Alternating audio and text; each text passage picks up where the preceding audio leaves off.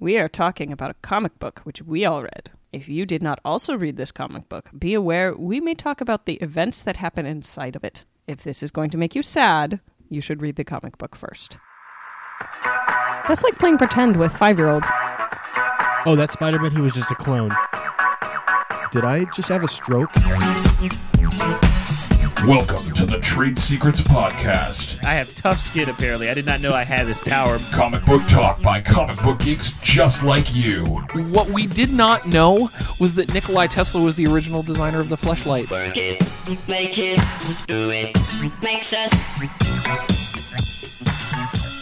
Welcome, everybody, to episode 88 of the Trade Secrets Podcast.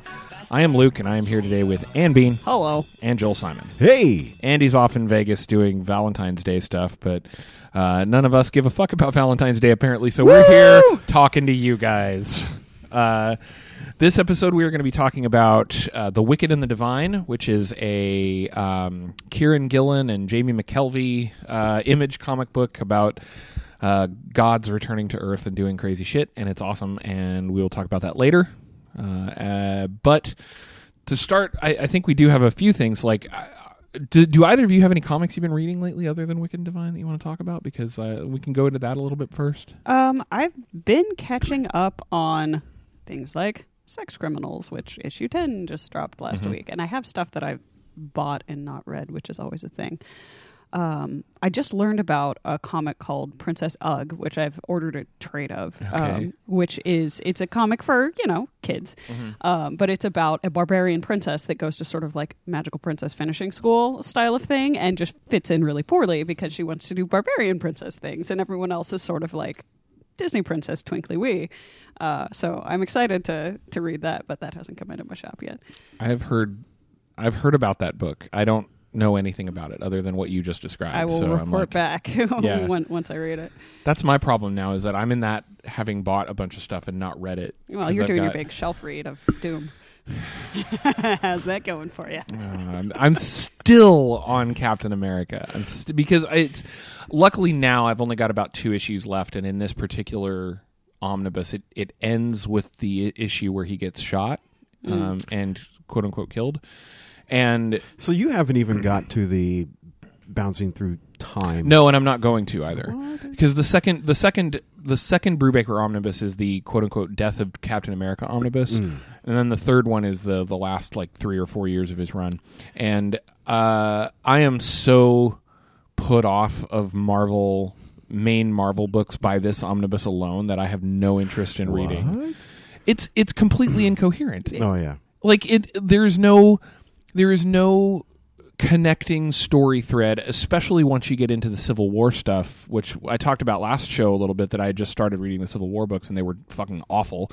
And they get worse because they're completely unconnected, right? Like I'm trying to read Captain America. I'm not trying to read a giant Marvel event. I'm trying to read fucking Captain America. And I can't, because there's no storyline. I feel like that is Marvel's greatest failing of the last decade or so, and also, forever. But you would think they would fix it, is trying to run events instead of stories. Even so, and I need to catch up on Storm because I've only read a couple of issues, but even within Storm, brand spanking new title, they almost immediately do an issue that's Death of Wolverine. Like, no, stop. We're talking about Storm. Yeah. No. But remember, Wolverine was new Storm, so they're all connected, right? I think it's one of those things where it's like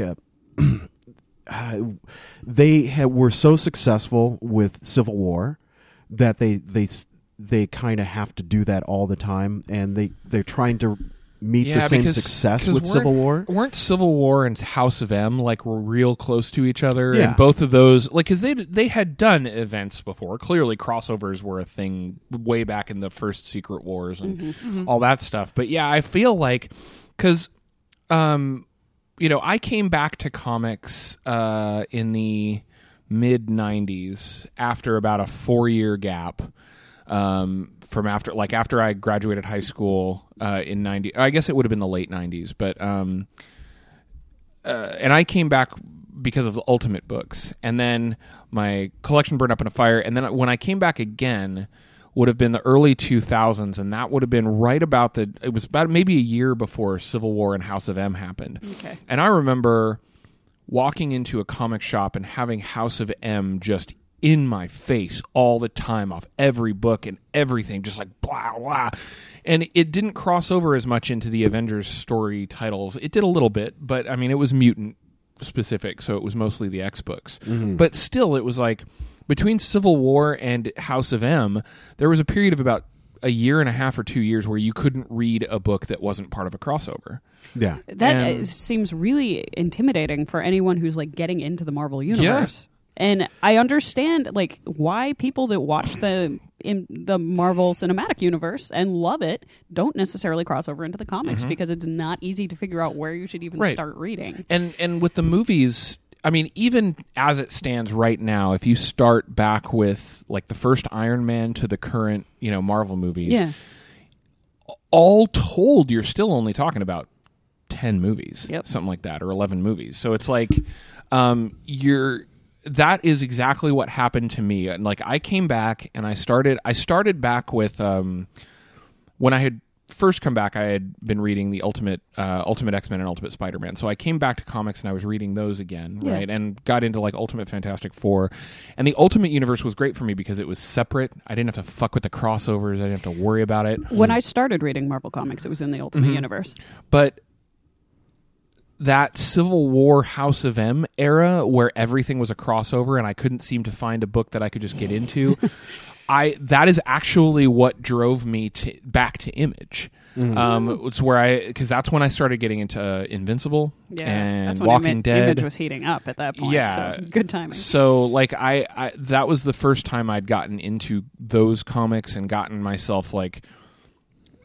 I was a huge Marvel and DC kid. Right? Yeah. And I got into Image like very, very beginning when they very first started. I got into them like everybody else did in the mid '90s because of guys like McFarlane and Jim Lee, right?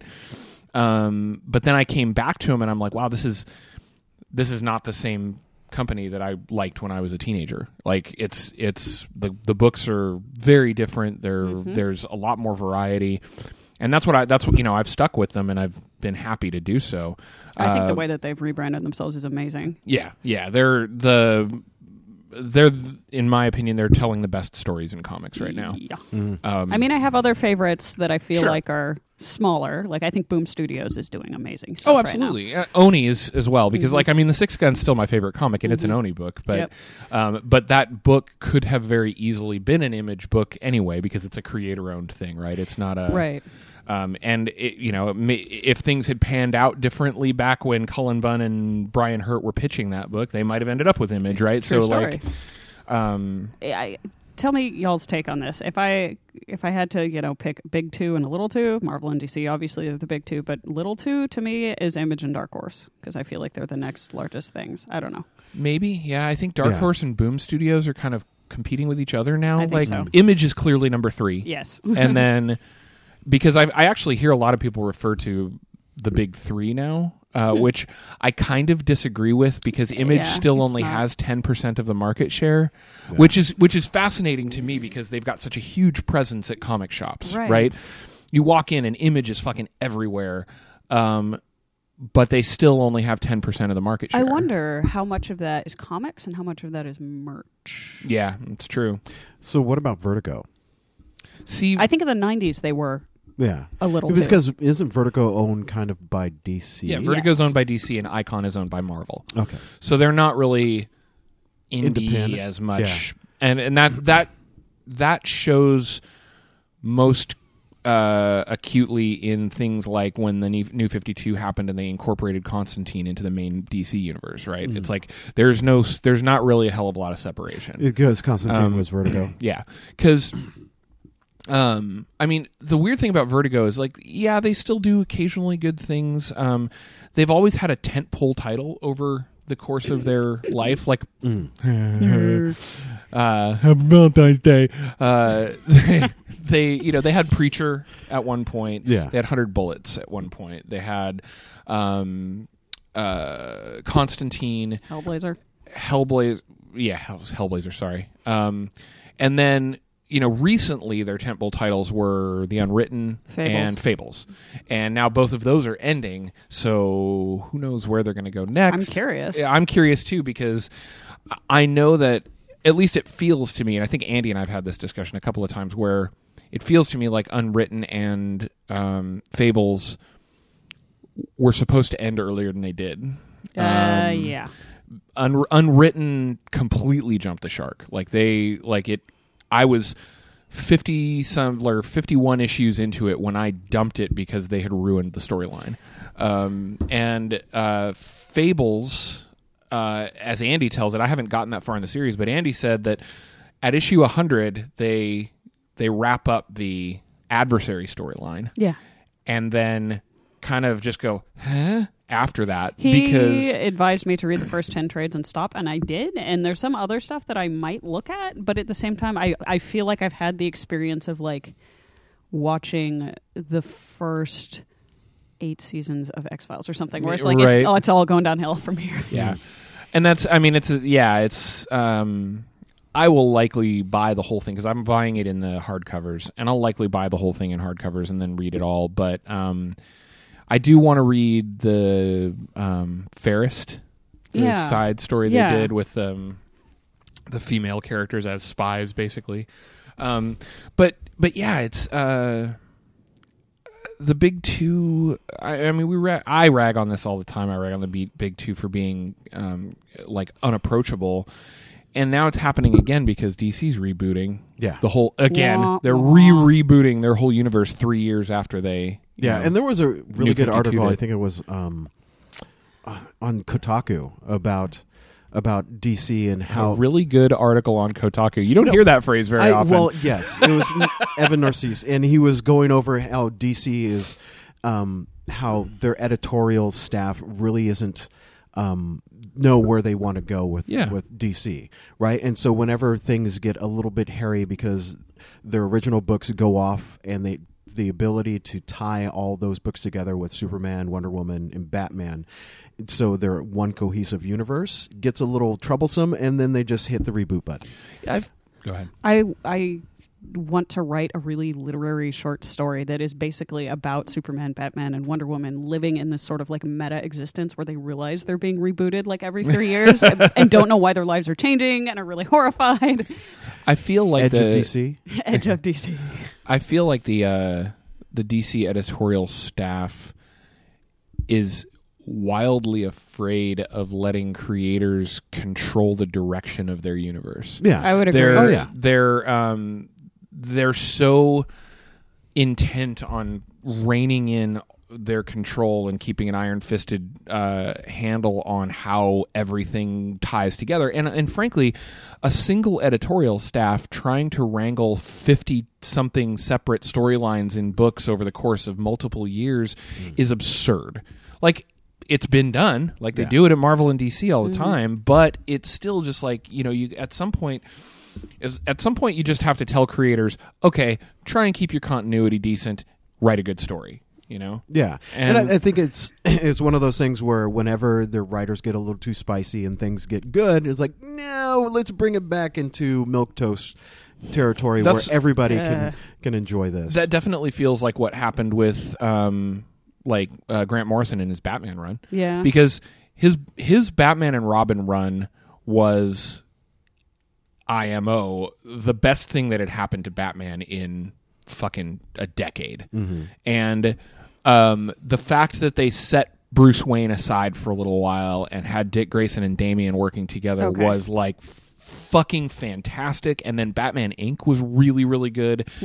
And then they're like, no, we're rebooting the whole universe and you don't get to finish your storyline in the regular New 50 or in the regular universe. So you're going to have to try and wrangle Batman Inc. into New 52 and see what you can do with it. And it's just like, Jesus Christ. Did they keep it as the title, Batman Inc.? Yeah. Or, okay. Yeah.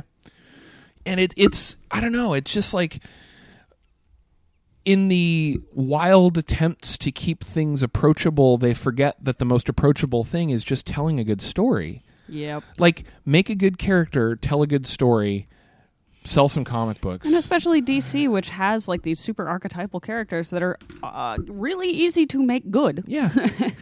and they're also really easy to make bad for the same reason.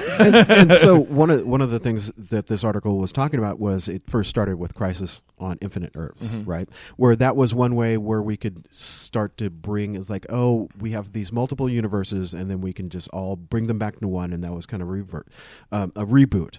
And it seems that when that reboot let Pandora's box open, like, oh, hey, this is an option. And so now that we have the nuclear option that we can just reboot, it's starting to cycle more and more like, hey, okay, 10 years, let's reboot. Oh, okay, 5 years, let's reboot. Yeah, well, and I feel like that's also the point. Like the early to mid 80s was also the point where they discovered the retcon, where it used to be they just didn't kill characters off, right? Because and that was a problematic in and of itself, because then you'd have a character running for 10 or 12 or 15 years and never aging and never changing, and you'd have a character like Robin who's it's one thing to have a Batman character that's already in his early 40s and just doesn't change, and it's you kind of let it go. But when you have a character that's like 13 or 14 and never changes and never goes through any it growth. Feels like The Simpsons. Everything's reset at the end of every issue. Right.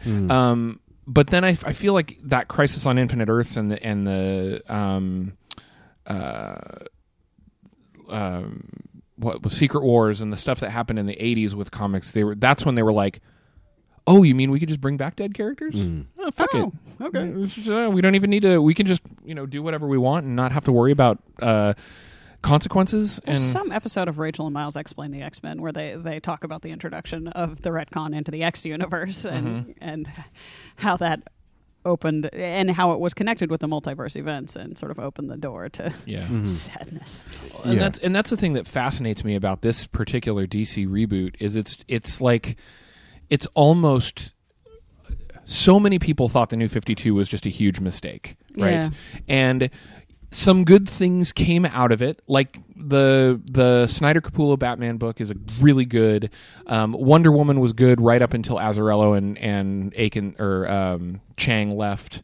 Dial H was great. Yeah, there've been some good books, but there is nothing that they've done in the New 52 that couldn't have been done in the standard DC universe, with the exception of renumbering everything.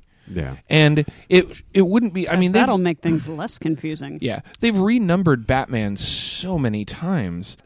It's such a stupid thing because I understand the concept that you put a number on an issue and it turns people off. People are going to look at that and be like 500. I don't want to fucking read a 500. So some of the new titles. I'm looking at the list of some of the new titles. So they're having a Black Canary title, which is good. That's nice. They're doing Cyborg as himself. He's actually getting his own run. Actually, after we read that one shot, like a Black Canary Zatanna book would actually be kind of fun. Yeah, like an ongoing. That one's Black Canary is by Brendan Fletcher and Annie Wu.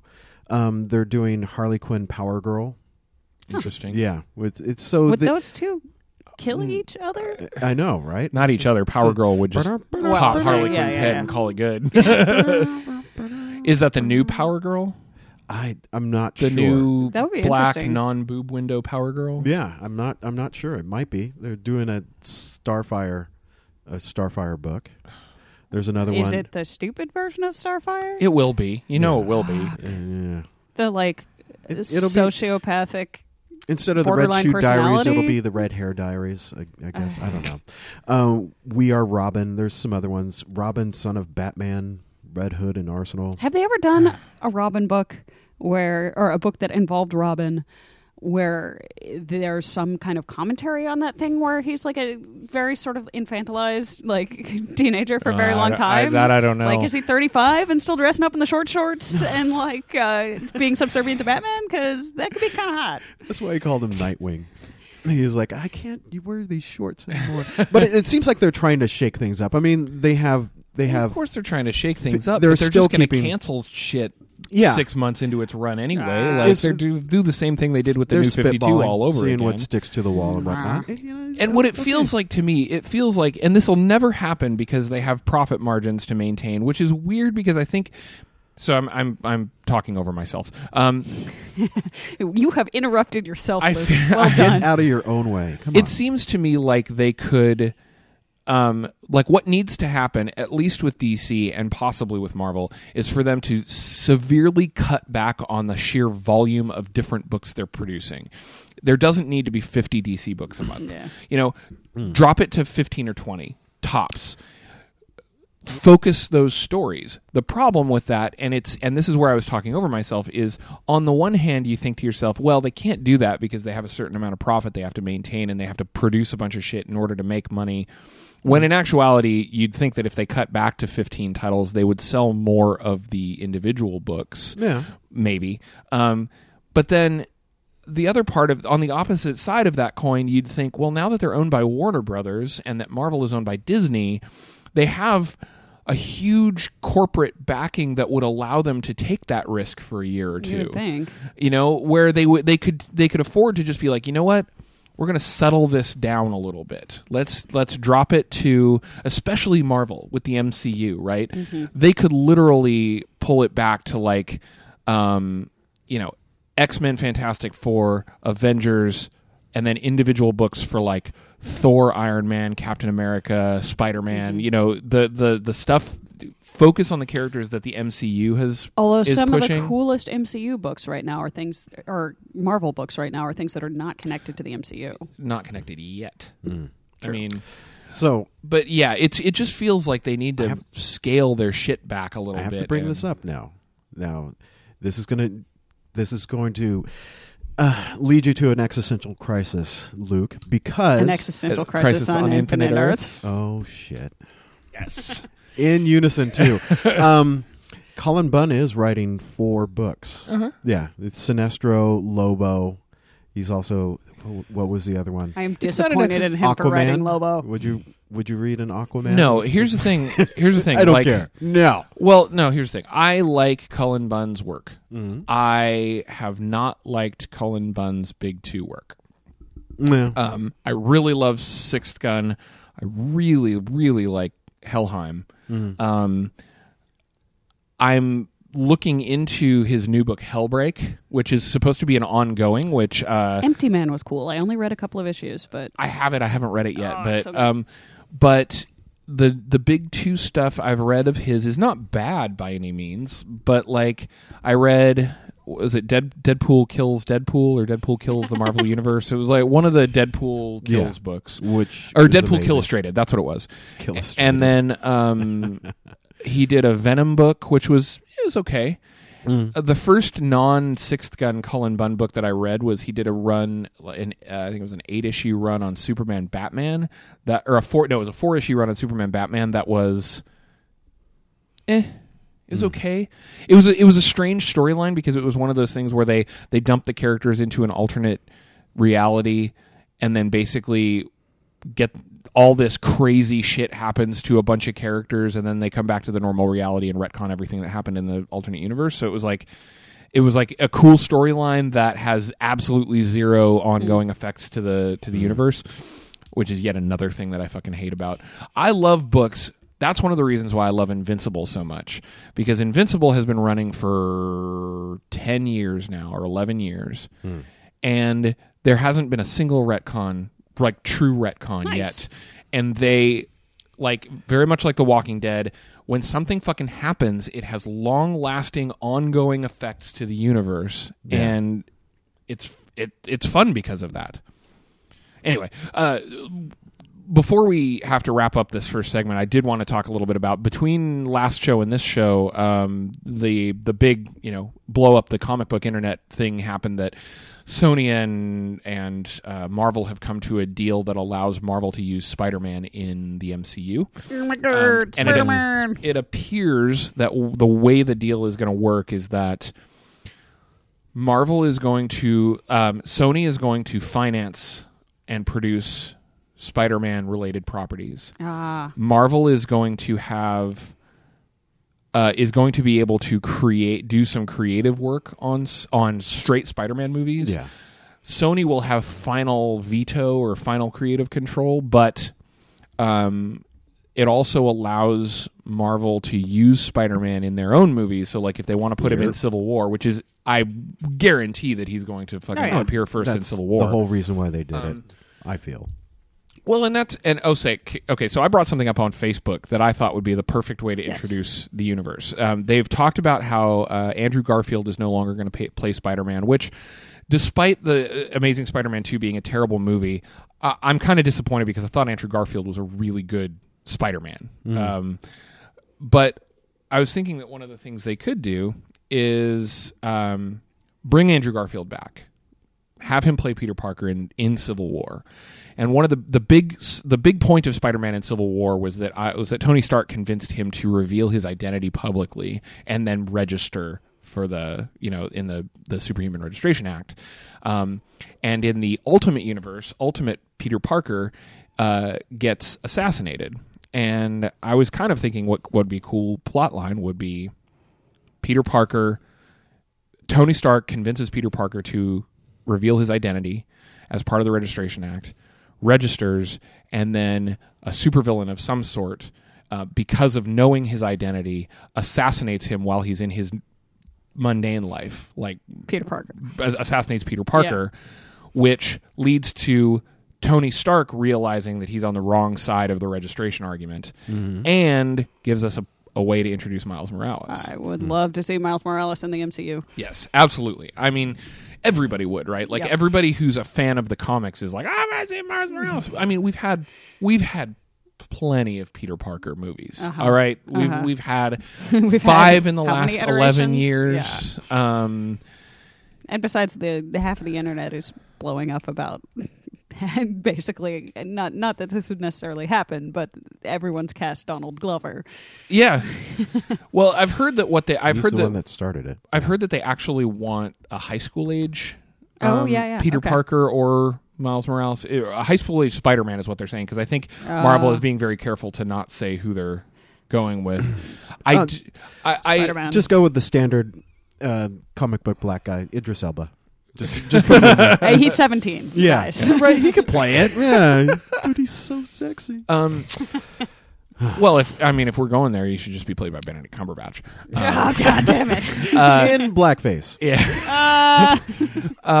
The thing to me, like, we got a couple of responses on Facebook that were very like negative toward basically that'll never happen, and it's like in some ways, I guess you're right. It probably won't happen. We probably won't see Miles Morales, at least not right off the bat. But that's what we want to happen, right? Yes. Like, we've got enough Peter Parker in our lives that we could see a different Spider-Man. And the one argument that I disagree with is somebody's like, well, the public only knows Peter Parker, so that's the only storyline that they can go with because that's the public didn't know who the hell Rocket Raccoon was. Thank you. I was about to say, like, they don't know who the fuck Star-Lord is. Yeah. Like, so when I remember when Guardians of the Galaxy got announced, thinking to myself, fucking Guardians of the Galaxy, really? Like, who's gonna watch that? And I thought it was gonna be, you can go back on the show and listen to me. I thought that was a terrible idea for a movie. I was not excited at all. I saw the first ad and I was cautiously optimistic, and then they fucking pulled it off. Yeah. Like, it's a fun sci-fi movie, but it's a bunch of characters that nobody fucking knows. Yeah. No. And you could do anything you want as long as you write it well. Yep. Right? That's the thing. Nobody knows, frankly, to be fair, in the greater scheme of the mainstream Marvel movies, nobody knows who the fuck Carol Danvers is either. Right. But they're going to make a Captain Marvel movie. Mm-hmm. Right? So there's zero reason now why they couldn't use Miles Morales. So I think it would be cool to see him introduced. And I think it would actually be kind of interestingly meta for them to bring Peter Parker in and have him be assassinated, because he very much like Superman and Batman, Peter Parker is kind of just in the general zeitgeist. People know who Peter Parker is, even if they don't specifically have an origin story movie for him, right? Yeah.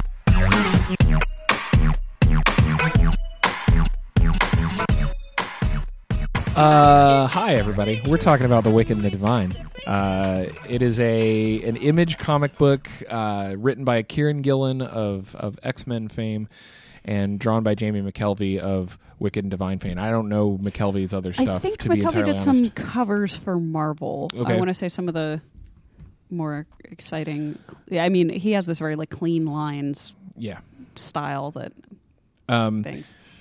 Yeah, it's an ongoing series. It's been running for, I think it's on issue 9 now, something like that, 9 or 10. I think 9. And it is about a group of gods called the Pantheon. And the mythology in the book is that every 90 years, a being called Ananke, is that how you would pronounce it? Ananke, effectively resurrects 12 gods from different pantheons, and they take over human bodies of various ages.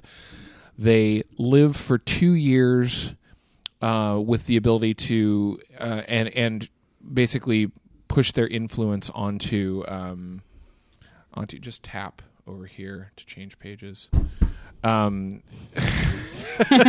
Technology is hard. They live for 2 years. They directly influence humanity in some way, shape, or form within that 2 years, and then they die. They die, body and soul. They are destined to die. They don't. So the story takes place is it starts by showing the death of the last round of the Pantheon back in the 20s, and then it takes place now in modern day in 2014.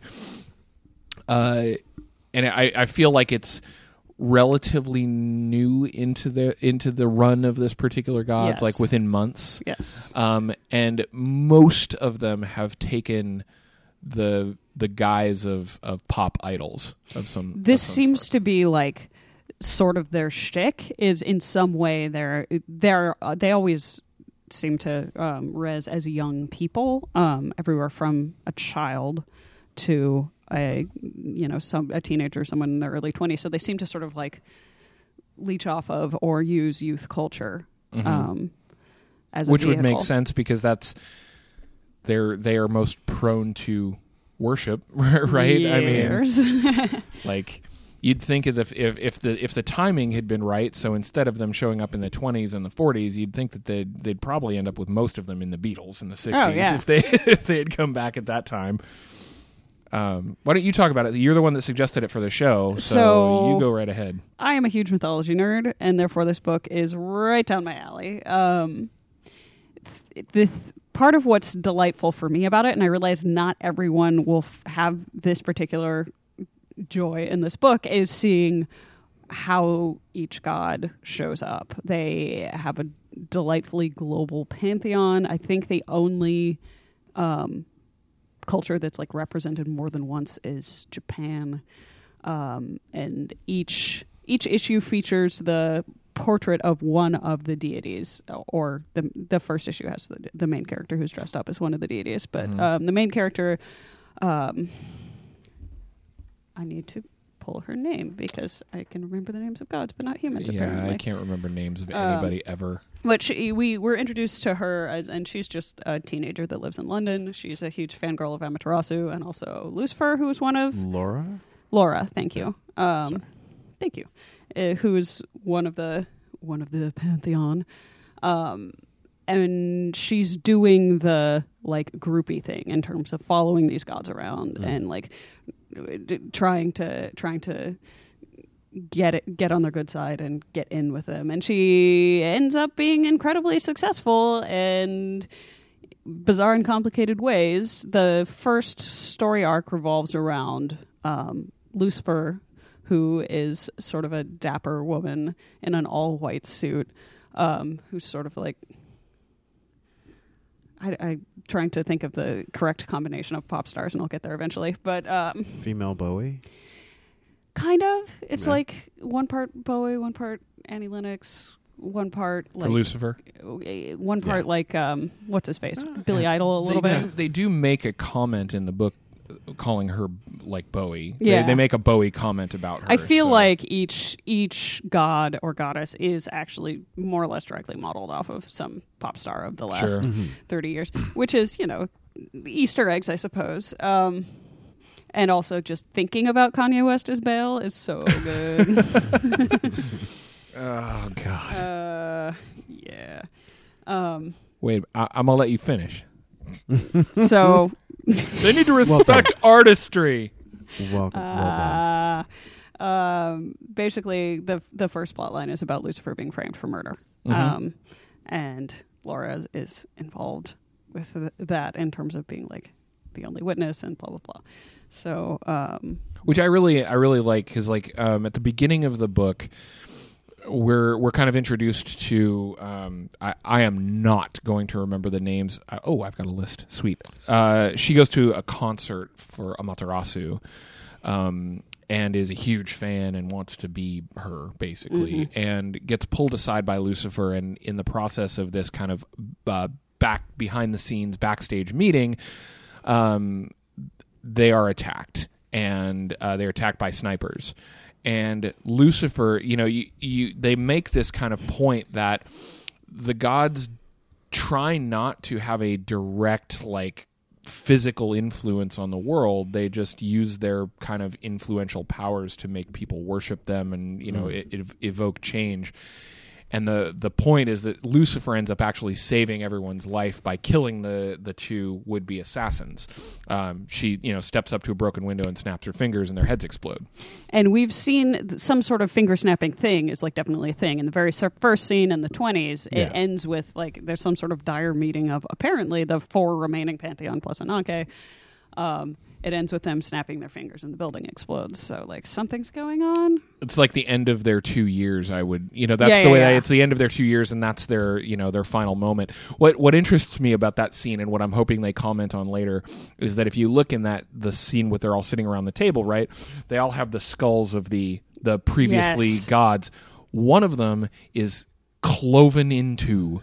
The skull is actually, like, lopped off, like half of it is lopped off, and I'm like, oh man, I really want to know the story of that. If you look at the scene, like around the table, this one right here. That's like shorn off at an angle, like katana style. Anyway, that's a total tangent, but that's just like I'm kind of what like right off the bat, the most interesting thing about the premise of this book to me is that it would be super super easy to just have a 12 or 24 issue run centering around one particular incarnation of these gods, and then just keep it going by doing other incarnations. That's true. Like, okay, now we're going to go back into what would it be, the 1830s. That and show really what's like, or go forward. We're going to go into 2200 and show that have a sci-fi book where the same thing happens, and it would be like, and it would be different gods each time, clearly, because one of the things that they haven't explained. Do you think so? I do, because they kind of make a comment about how I don't think it's always the same gods. I think sometimes it is, but I got the impression that Ananke doesn't always bring back the same 12. Interesting. No. Okay, here's evidence for that. So one of the delicious things about this book is the sense of design in general, but specifically there are a lot of these pages that have a circle of icons that are to represent the gods. So there's as we meet them in the modern day, we get more and more of the icons filled in, and it's stuff like an owl for Athena and a ram's head for Baal and an upside down pentacle for Lucifer, stuff like that. But I'm looking back at which I haven't looked at in a long time, the very first page that introduces the 20s folk, and they're all different icons. Yeah, and there's skulls for the ones that are dead already. Yeah. So I see. I think you may be right. Well, and the other thing, speaking to that, the kind of neat pages with the circles and the way the covers and everything. This is the first time I've ever seen a comic book that credits the designer. Nice. So if you look, it's Kieran Gillen as writer, Jamie McKelvey as artist, Matthew Wilson's the colorist, Clayton Cowles is the letterer, and then they credit Hannah Donovan as the book's designer, which you don't see comic books that have I'm mincing or fucking up my words, but an excessive amount of design to them, unless it's a Jonathan Hickman book, which that's what I was going to say. And in those cases, that it's Jonathan Hickman because he's a designer and he puts that work into his book. I don't think I've ever seen a book before where they credit a separate designer who is. I'm not sure, but I feel like Bitch Planet has a designer attached to it, which totally makes sense given its extremely strong aesthetic. Right. I can't remember if that's the same as one of the people in the art team or not, but yeah.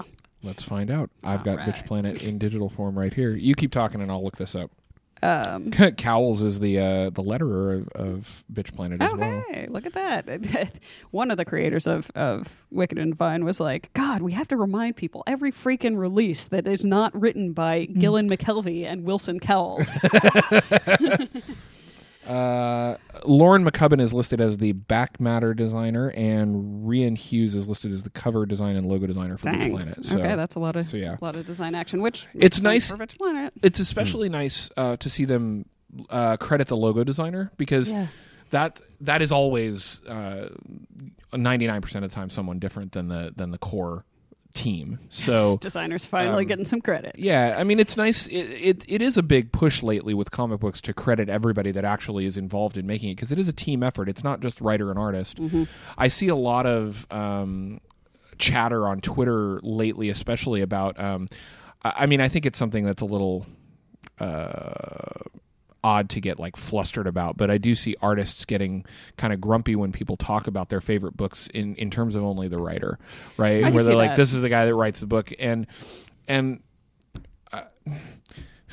my dissenting opinion is that I usually talk about the books that I like in terms of the writer, because they're the ones that are actually making the story that I'm following. And yes, I understand that. I fully understand that a comic book can't happen without a writer and an artist. The artist has to be there. The artist is a huge part of it. Mm-hmm. But the story that I am following is written by the writer. He's the guy that's creating the characters, creating the plot lines, creating the essence of the story. And I'm not diminishing the contribution of the artist, but when I'm talking about the story, I'm talking about the writer.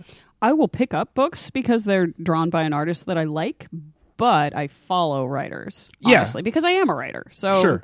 But frig, I like words. Like, I tried out, and this is just my opinion. I know people who have differing opinions, but I didn't really like Black Widow comics. I picked it up because it's Phil Noto, and Phil Noto's art is stunning, but I was completely underwhelmed by it, so I stopped after 2 issues. Right. Well, and that's, to me, that an artist can, the contribution of an artist can turn me off of a book.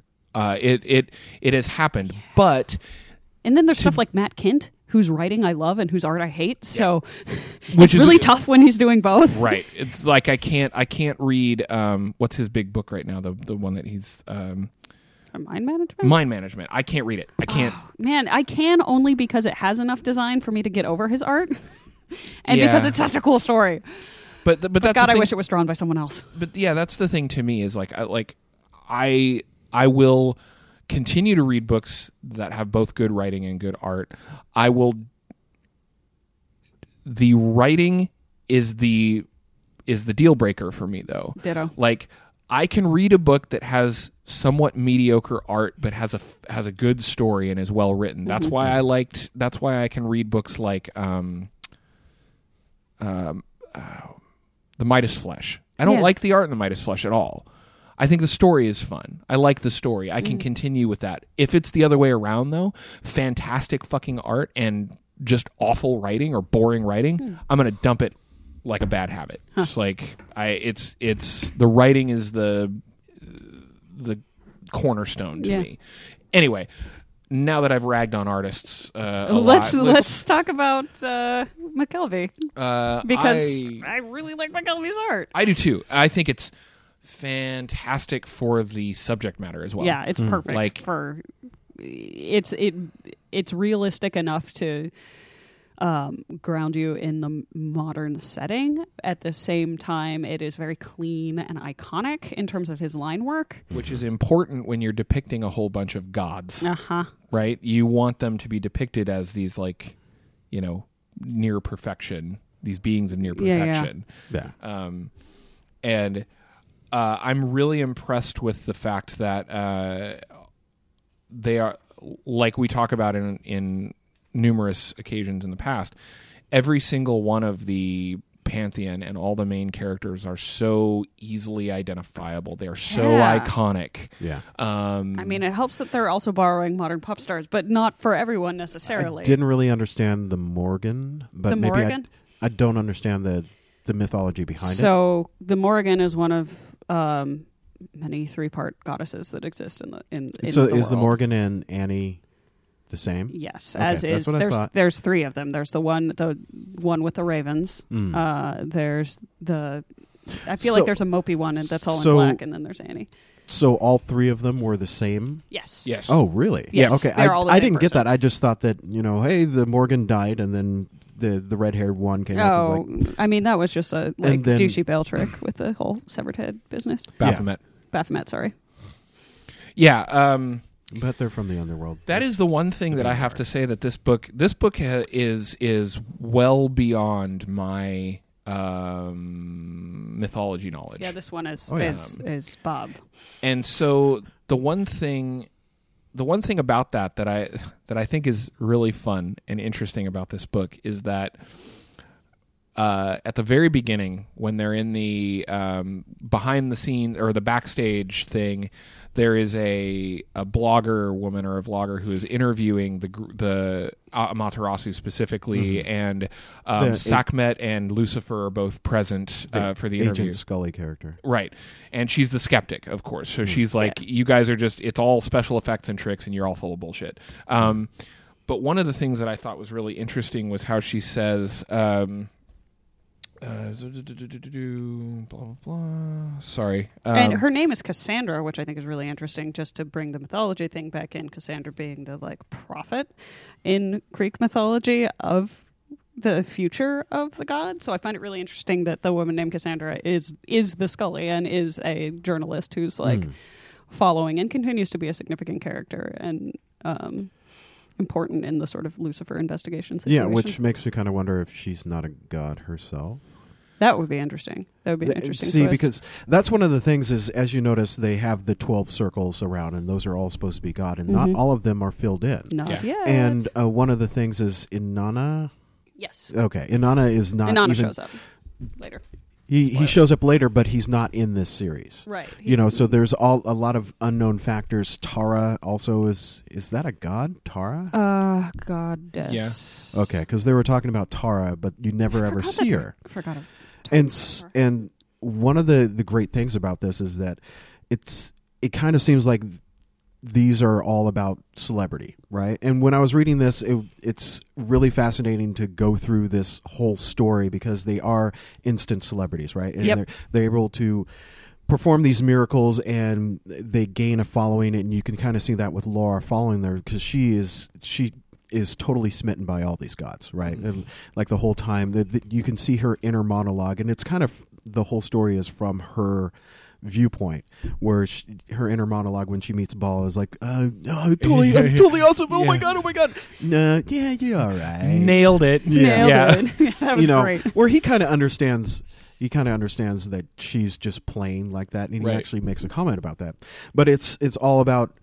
It seems to me that these gods are celebrity, right? And of course, this is what would happen if gods were true, brought to flesh, took form and whatever. Absolutely. Like because that's how we kind of treat our celebrity. I mean, our whole news cycles are taken up by these people, and they're just mortals. Now imagine if they could perform miracles and make you come blood. Amazing line. Oh God, got it. Gods and goddesses. So go ahead. Sorry. I'm just saying that if they you're saying if Kanye West could make you come blood. Jesus. No, it was just that's the one thing that stuck to my head with Baphomet with Morgan and Baphomet when they had that battle. That it's so raunchy that I love it. But I'm just saying they have this effect over people, but you don't exactly know where it's all going. I mean, it's amazing spectacle and they're able to do amazing things, but like, what's the purpose of this? And it kind of wraps itself up at the end. I mean, yes, they're trying to figure out who killed the judge, and then later on, spoiler, who killed Lucifer.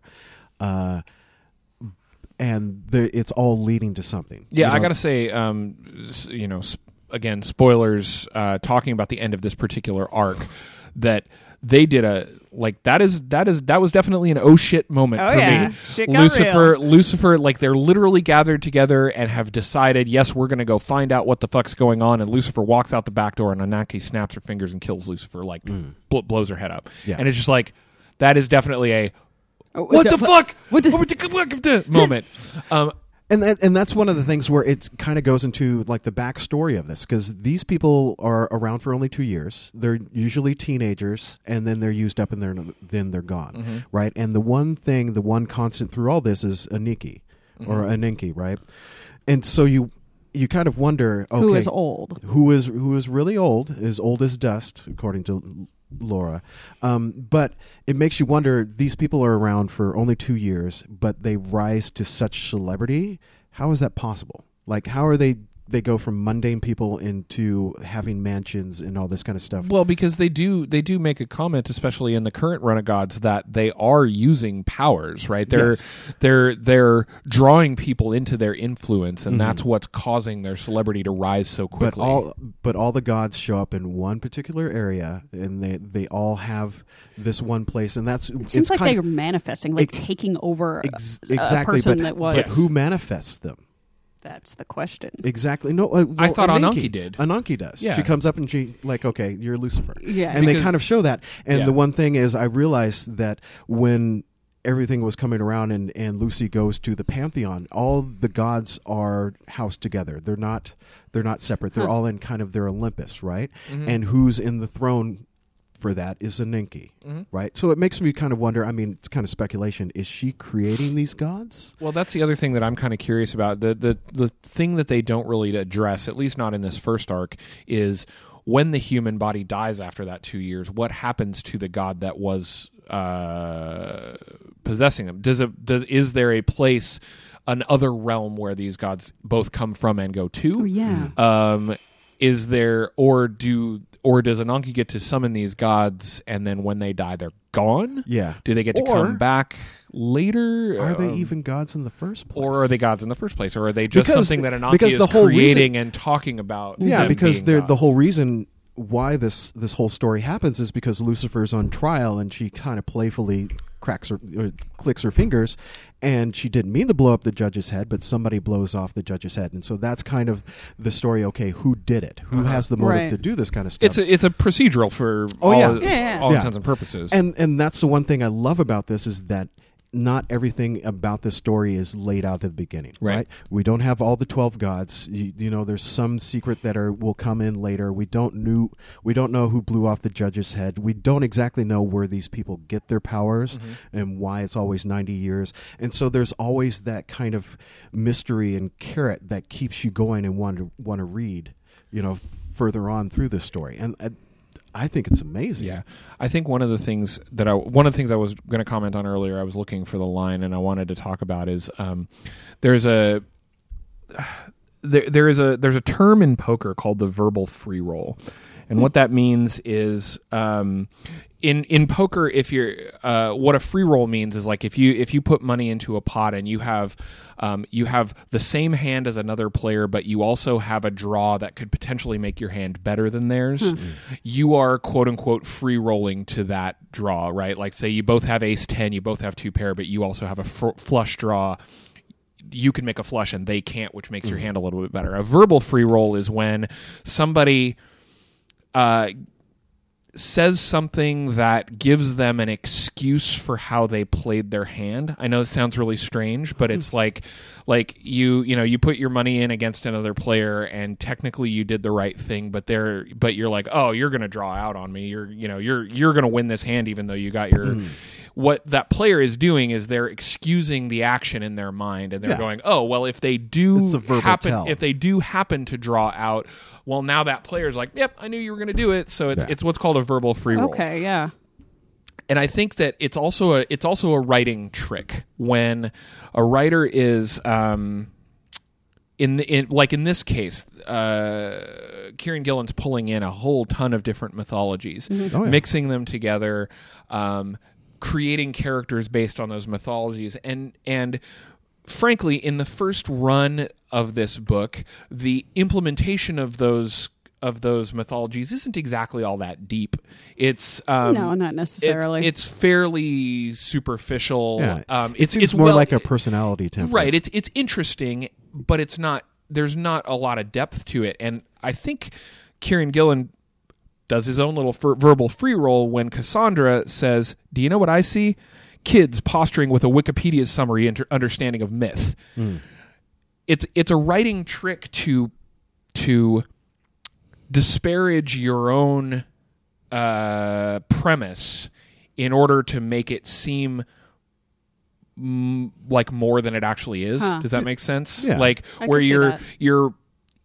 you've had a character say outright, this is a very shallow interpretation of this mythology, and now you can kind of do whatever you want, right? Because now people can't look at the book and be like, this is a very shallow interpretation of mythology, because a character has already done it for you. Does that make sense? Yeah. And I think it's brilliant. It's a brilliant way to do it because of the fact that now this is only 8 pages into the story, and now he's got a free roll to do whatever the fuck he wants with these characters and be as deep or as shallow as he wants to, which I think is his purpose. and yeah, exactly. And I think that is actually one of the things that it's not something that a lot of people would consciously notice. It's something Right. I consciously notice because it's something I've seen done several times and to different levels of effect.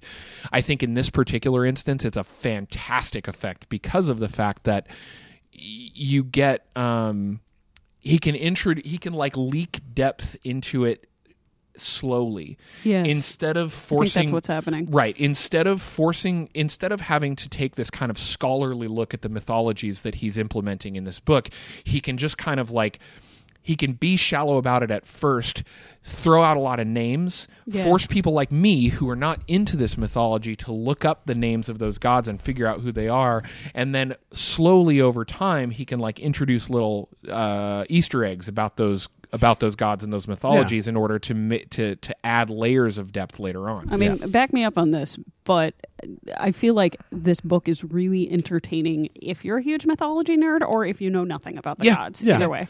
I knew almost nothing, and of course the other side of that is, of course, making the kind of the POV character, of course, is human, so that we can identify with her. Important. But the most important one that she latches onto at first is a god that everyone knows, which is Lucifer. Yeah. Ta-da. Right. Oh, yeah. And is nearly the exact interpretation of Lucifer from the Lucifer comic, only in female form. Yeah, they're basically have the same personality. Yeah. I really enjoyed that. I'm really enjoying the way that he's kind of doing this procedural story and introducing little nuggets about these gods as he goes. Yeah. And I know we haven't talked a lot yet about McKelvey's art, but they could not have picked a better. Oh my gosh, they're artist just for such a this. lovely creative team. Yeah. Oh, this is one of my favorite little side notes too. When she's looking at internet search things on her phone, and she comes up with one. And she has stopped paying attention to her phone, so her phone says "site with no relevance," blah blah blah. Another site with no relevance, yet more blah. Am I going to have to go to a second page of search results? Oh God, no!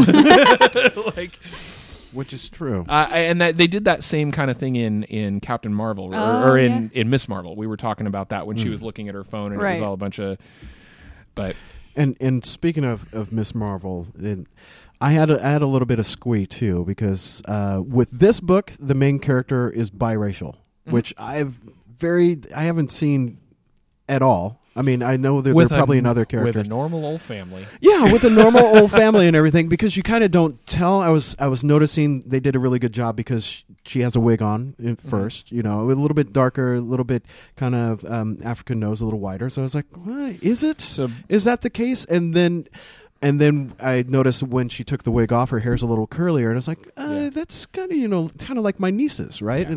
And then when she goes home and sitting with her parents, and she has one black parent and one white parent, I was like, holy shit! Yeah, I mean that's I don't one think of I've ever seen that before. That is one of the fantastic things. Is like she's a biracial main character, and I think there are flat more women in this book than men. Yeah. Which is it's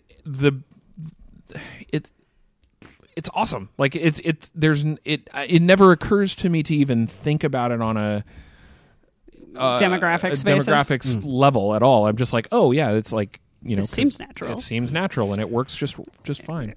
Likewise, there's a whole lot of pantheons and a whole lot of races. And one thing that I think was a brilliant move on their part is because the way the gods happen is this sort of like instant possession thing. It's like the gods don't line up in terms of what kind of human body they possessed with what kind of like culture they come from. Yeah. Like sometimes they do. Yeah. Sekhmet does look passably Egyptian.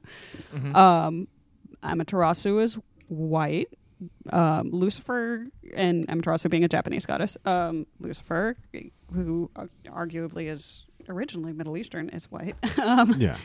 Yeah, well, Jesus is originally Middle Eastern too, but he's about as white as whitey white. No idea what race Odin is. Yeah, because Odin's in a Tron suit. Okay, so is it Woden or Odin?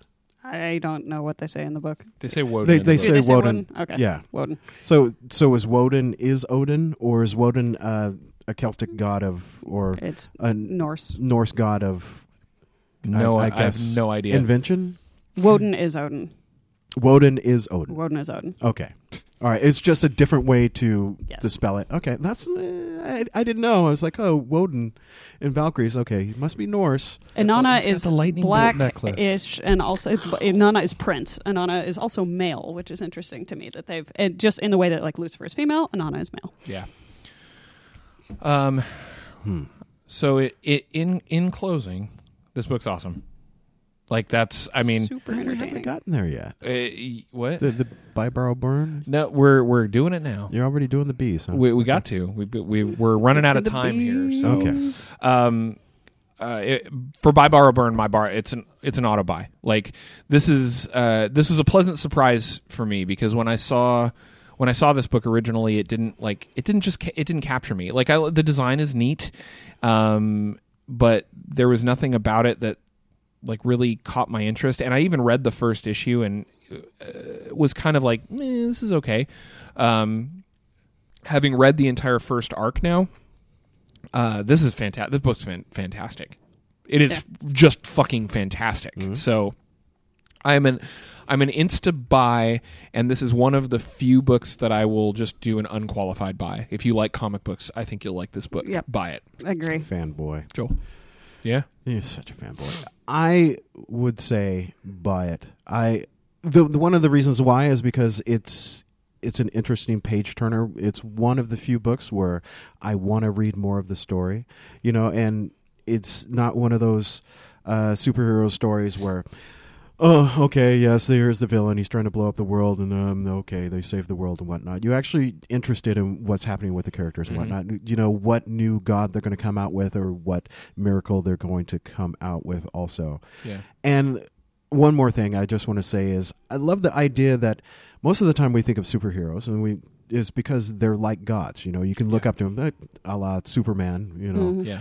And this one is like, well, you know what? Why don't we just fucking make them gods? Yeah. Why do they have to have superpowers? Yeah. What if they're gods themselves? And I don't know why it hasn't been done before. It probably has, but this is well executed. Buy it. Dan. Obviously, I suggested it because I really liked it, and I have bought all of the issues, and I'm going to buy the trade so I can lend it out to people. Yeah, I can't wait till it comes out in hardcover. I'm definitely getting it. Yep. Yeah. So yeah, 3 buys. It's solid. This is one of the best books I've read for the show in quite a while. Yeah.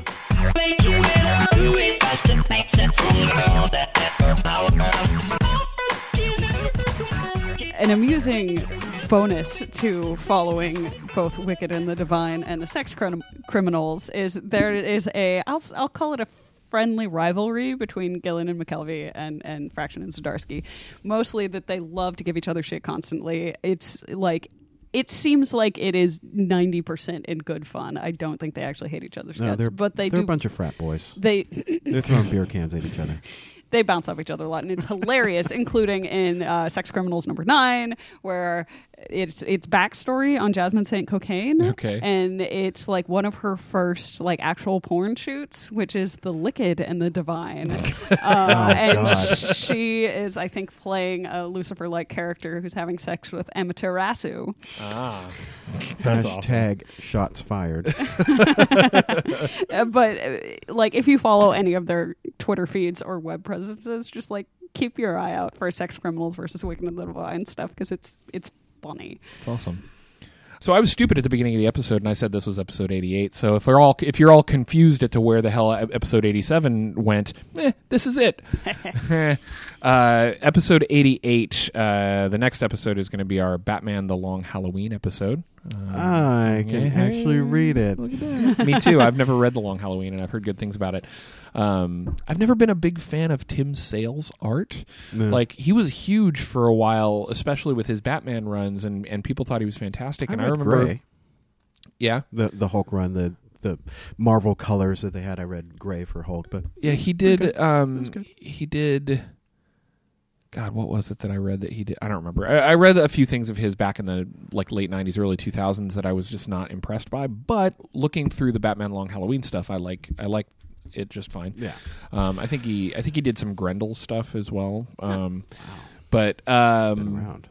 yeah, so And I can finally read this and get Andy off my back, but I don't think he'll ever forgive me. probably not. You No. borrowed the book for what, 3 years? Well, it's 3, Yeah. give or take a couple months. Uh-huh. Yeah.